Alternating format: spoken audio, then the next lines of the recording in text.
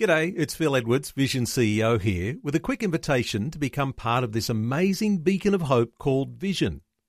Together we can put our love into action to help people of all kinds build or rebuild their lives on the truth of God. Please consider the part you can play during our upcoming Visionathon appeal, remembering that it's your support that makes Vision possible, including this podcast. Audio on demand from Vision Christian Media. Right now, there's somebody you're having a fight with. Fight to resolve, not to win. If you go into it to win, you lose even if you win. Relationships can cause friction, and friction can cause confrontation. Pastor Greg Laurie helps us see the importance of displaying remorse and forgiveness. It's been said the first to apologize is the bravest. The first to forgive is the strongest. The first to forget is the happiest. This is the day when the lost are found. This is the day for a new beginning. Amazing grace, how sweet the sound. Again you hear all the angels are singing. This is the day when life begins. There's only one way to have a relationship completely free of disagreement, discomfort and discord, and that's to have an imaginary friend. Even then it's not guaranteed. But seriously, when two human beings spend time with each other, things can go sideways. Today on A New Beginning, Pastor Greg Laurie brings biblical counsel for the important relationships of our lives. He's launching a new series for all of us with questions. It's called Am I Doing This Right? Good insight is ahead.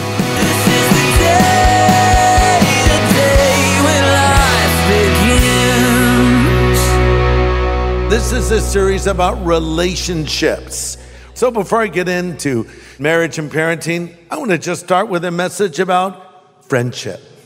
Because that's where it all starts, friendship. And that applies to every one of us, single, married, young, old. Friendship. We need godly friendships. We need godly friendships. At the first stage of your life, you're shaped mostly by your family. But the rest of your life, you're shaped mostly by your friends. You become like the friends you spend time with. You show me your friends, and I'll show you your future. Godly friendships really matter. There's an old saying, quote, "Fear that man who fears not God." It's also been said, he is your friend that pushes you closer to God. Point number 2, true friends support each other through thick and thin. True friends support each other through thick and thin. They are consistent. Proverbs 17:17 says, "A friend loves at all times, and a brother is born for a time of adversity." A true friend can help get you through a hard time. Do you have friends like that? You're going through a hardship, you call them, "Hey man, I'm having a bad day." Could use some prayer. Could use a word of encouragement from you right now. It's great if you have friends like that. Or try to be that friend for somebody else. A true friend will keep your confidence. James 1:10 says, "Understand this, brothers and sisters. Be quick to listen, be slow to speak, and be slow to get angry." It's good to be a listener and to share your burdens. Ecclesiastes 4:9 says this, "Two people are better off than one, for they can help each other succeed. If one person falls, the other can reach out and help. But someone who falls alone is in real trouble." So true. In some ways, it's easier to suffer with someone than to rejoice with them. Let me explain. If someone you know goes through a hardship, they got bad news from a doctor, they're having problems in their marriage, they're facing this problem, they were laid off at work, whatever it is, you comfort them. "Oh man, I'm so sorry. I really sorry you're having to go through this." You're trying to help them. You are suffering with those that suffer, as the Bible tells you you should. It's been said, success builds walls, failures build bridges. Does that make sense? See, when I'm failing, it's a bridge. Oh, you're just like me. But all of a sudden, when I'm succeeding, it's like, that other person may not like that. The Bible says, weep with those that weep and rejoice with those that rejoice. So let's go back to that friend that you were weeping with. They call you up. I've got good news. I just won the lottery. I have $100 million. Or I've got great news. I just got a raise. Or this great thing just happened to me. And you're like, praise God. You know, sometimes we're envious of those that have something we don't have. And it's funny who we find ourselves envious of. You don't sit around and say, why can't I be as wealthy as Elon Musk? Or why can't I play guitar like Eric Clapton? I don't envy them. You tend to envy those you perceive as an equal. Aristotle said, and he said this to me personally, he said, envy grows naturally in a relationship between equals, end quote. Interesting. Envy has been described as a small town sin. It breeds on proximity. In other words, we envy people. We think if they're equal to us, well, why do they get that and I don't have that? I heard a story about a crab fisherman who would catch crabs and put them in his pail. And he didn't have a lid on it. Someone said, why don't you put a lid on your pail with all those crabs that could get out? He says, oh no problem there. Because when one of them tries to climb out, the others reach up and pull them down. We can be like crabs, can't we? Oh, it's fine, you know, if we're equal, if we're both in the same state in life, but suddenly you get something that I want or something I think I deserve, and now I resent you and envy you. And this is what Jonathan could have felt toward David, but he did not. So it's really an amazing thing. Weep with those that weep and rejoice with those that rejoice. Point number 3, true friends tell each other the truth. True friends tell each other the truth. Proverbs 27:10 says, the heartfelt counsel of a friend is as sweet as perfume. So we all need friends that we can bounce things off of that will be honest with us, right? I have this idea. Really bad idea. Don't do that. Hey, I'm going to wear this tonight. Really bad outfit. Don't wear it. I'm thinking this. Don't do that. We need friends like that. Those are true friends. Proverbs 27:6 says, faithful are the wounds of a friend, but the kisses of an enemy are deceitful. Open rebuke is better than secret love. So if a friend is really a friend, they'll tell you the truth to your face. It was Oscar Wilde who said, a true friend always stabs you in the front, not in the back. So what about when there's a break in a friendship? We've all had people we had close friendships with at one time, and then something happened.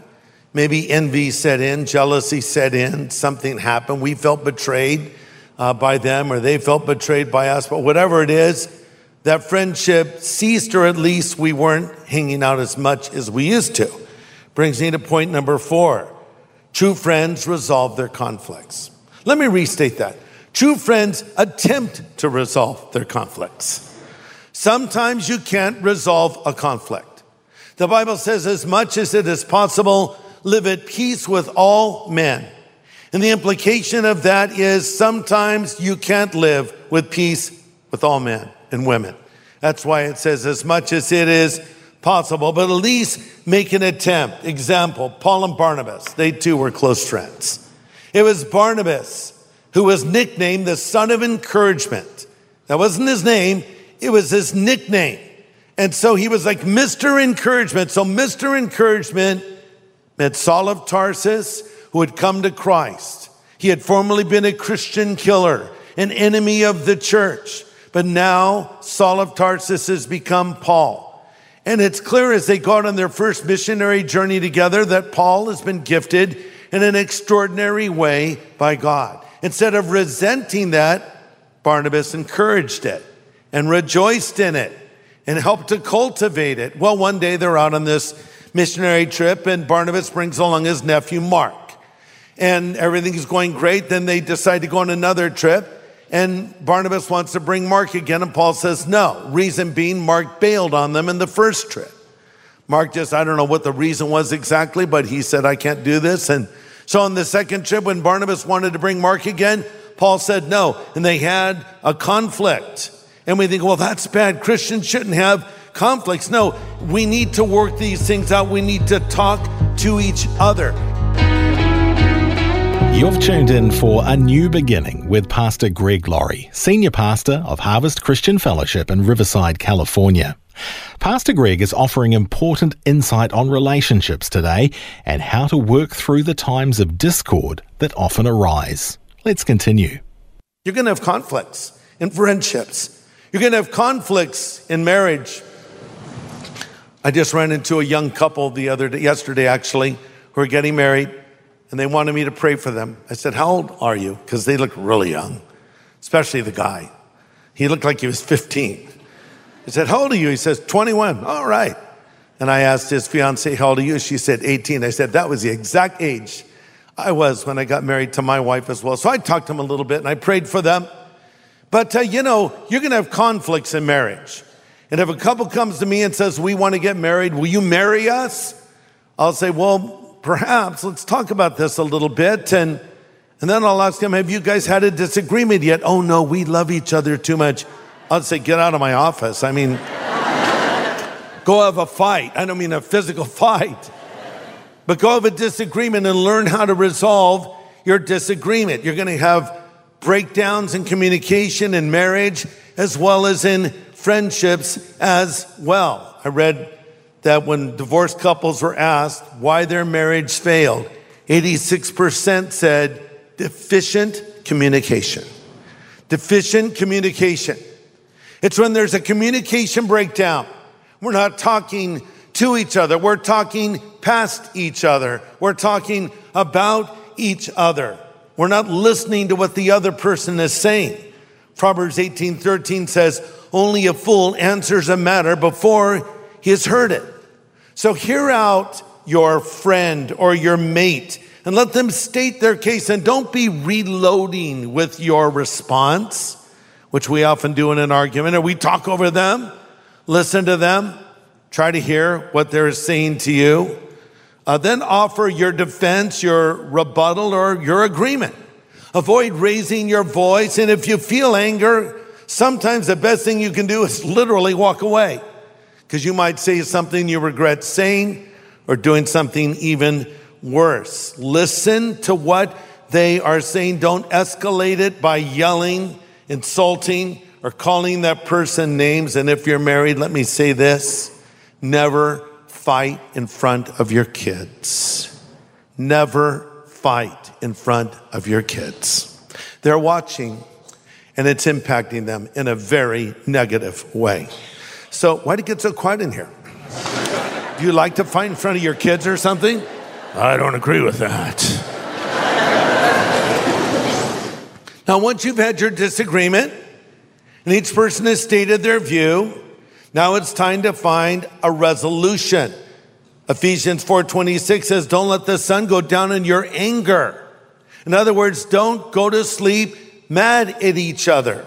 Fight to resolve, not to win. If you go into it to win, you lose even if you win. Let me say that again. Fight or disagree to resolve, not to win. If you go in it to win, you lose even if you win. You want to resolve it. It's been said the first to apologize is the bravest. The first to forgive is the strongest. The first to forget is the happiest. I like that.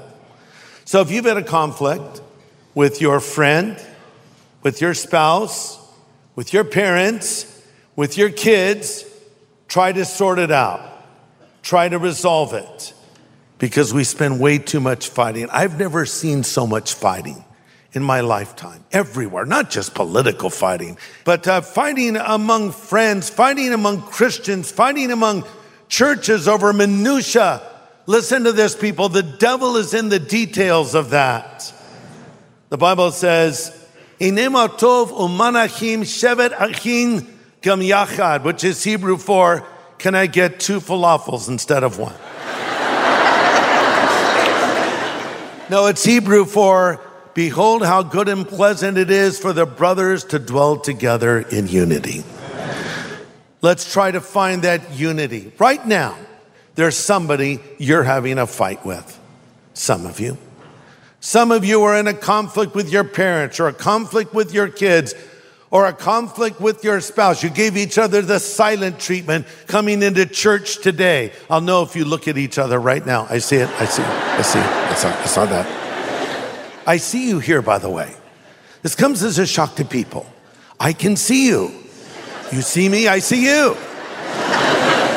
When you fall asleep, I see. When you yawn, I notice. And it hurts.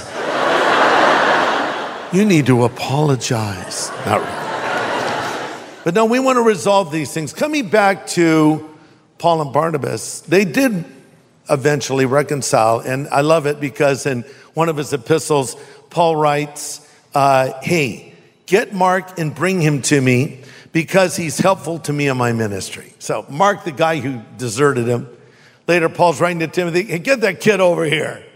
Love that kid. He's really helpful to me. So they got it resolved. Last point. Number 5, Jesus is the perfect friend. Jesus is the perfect friend.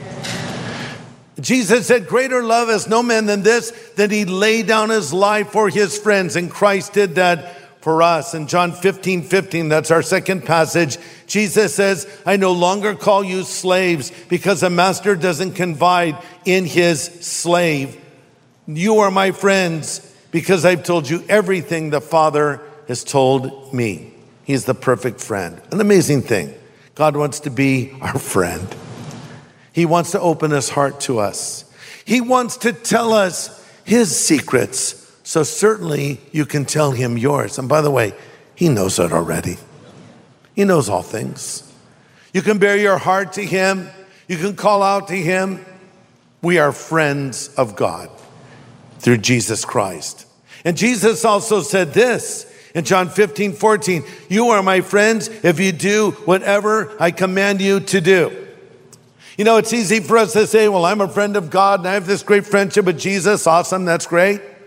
But here's what Jesus says, you're my friend if you do whatsoever I command you to do. He didn't say whatsoever you're comfortable with or whatsoever you personally agree with or whatsoever you find easy, but just whatsoever. If your friend Jesus tells you to do something, if you're really his friend, you should do it. Do you have this friendship with God? Again, we read in Proverbs, let me apply it to Christ now. There is a friend that sticks closer than a brother. Jesus will be that friend to you, but he's more than a friend. He's the Savior. He saves us from our sins. And he's not just our Savior. He's our Lord and he's our God. And he longs for friendship with you. So let me close with this. Maybe I'm talking to somebody right now that doesn't have this relationship with God. And you see God as a distant deity, someone that can't really be known, when the very opposite is the case. God can be known. God wants to be known. God longs for this relationship with us. God wants to reveal his heart and his secrets to you. The question is, will you open your heart to him? Will you let him come into your life? Jesus demonstrated his love for you and his friendship that he desires to have with you by dying on the cross for your sin 2,000 years ago. Again, as Jesus said, greater love has no man than this, and he laid down his life for his friends. He died for us when we were his enemies, not when we were his friends. We were living outside of his will, breaking his commandments, but he showed this love for us. And he stands at the door of each of our lives and he knocks and says, if we'll hear his voice and open the door, he will come in. And let me close by extending an invitation for any of you, wherever you are. If you have never asked Jesus Christ to come into your life, to be your Savior and Lord, you can do it right here, right now. If you want this friendship with God, if you want this relationship with God, why don't you just pray this prayer as we close now? Let's bow our heads. In fact, let's all just pray it together along with those that are praying it for the first time. Just pray these words. Lord Jesus, I want friendship with you.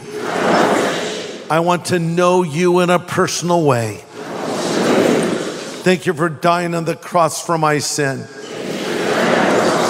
and rising again from the dead. Now come into my life and be my Lord and be my God.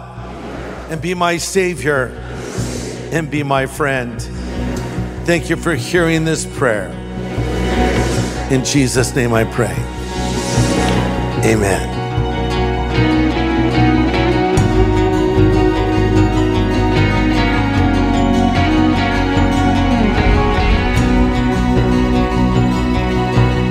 An important prayer from Pastor Greg Laurie today here on A New Beginning. And if you've just prayed along with Pastor Greg and are asking the Lord to forgive your sins for the first time today, we want to be the first to say welcome to the family of God. And we'd also like to help you get started in living the Christian life. Let us send you our New Believers Growth Packet. It'll help you begin building a solid foundation for your new faith. Ask for the New Believers Growth Packet when you call 1-800-PRAY-FOR-ME. That's 1-800-772-936. And the team would love to pray with you too. That number again, 1-800-772-936. Next time on A New Beginning, join us as Pastor Greg continues his new series, Am I Doing This Right? We'll tackle the subjects of singleness and marriage.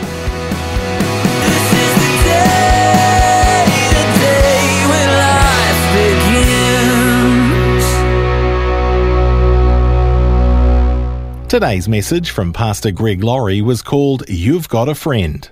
If you'd like to listen again, just download the free Vision Christian Media app where it's available as a podcast, along with more inspiring Christian content. Just search your app store for Vision Christian Media. Station sponsor. Thanks for taking time to listen to this audio on demand from Vision Christian Media. To find out more about us, go to vision.org.au.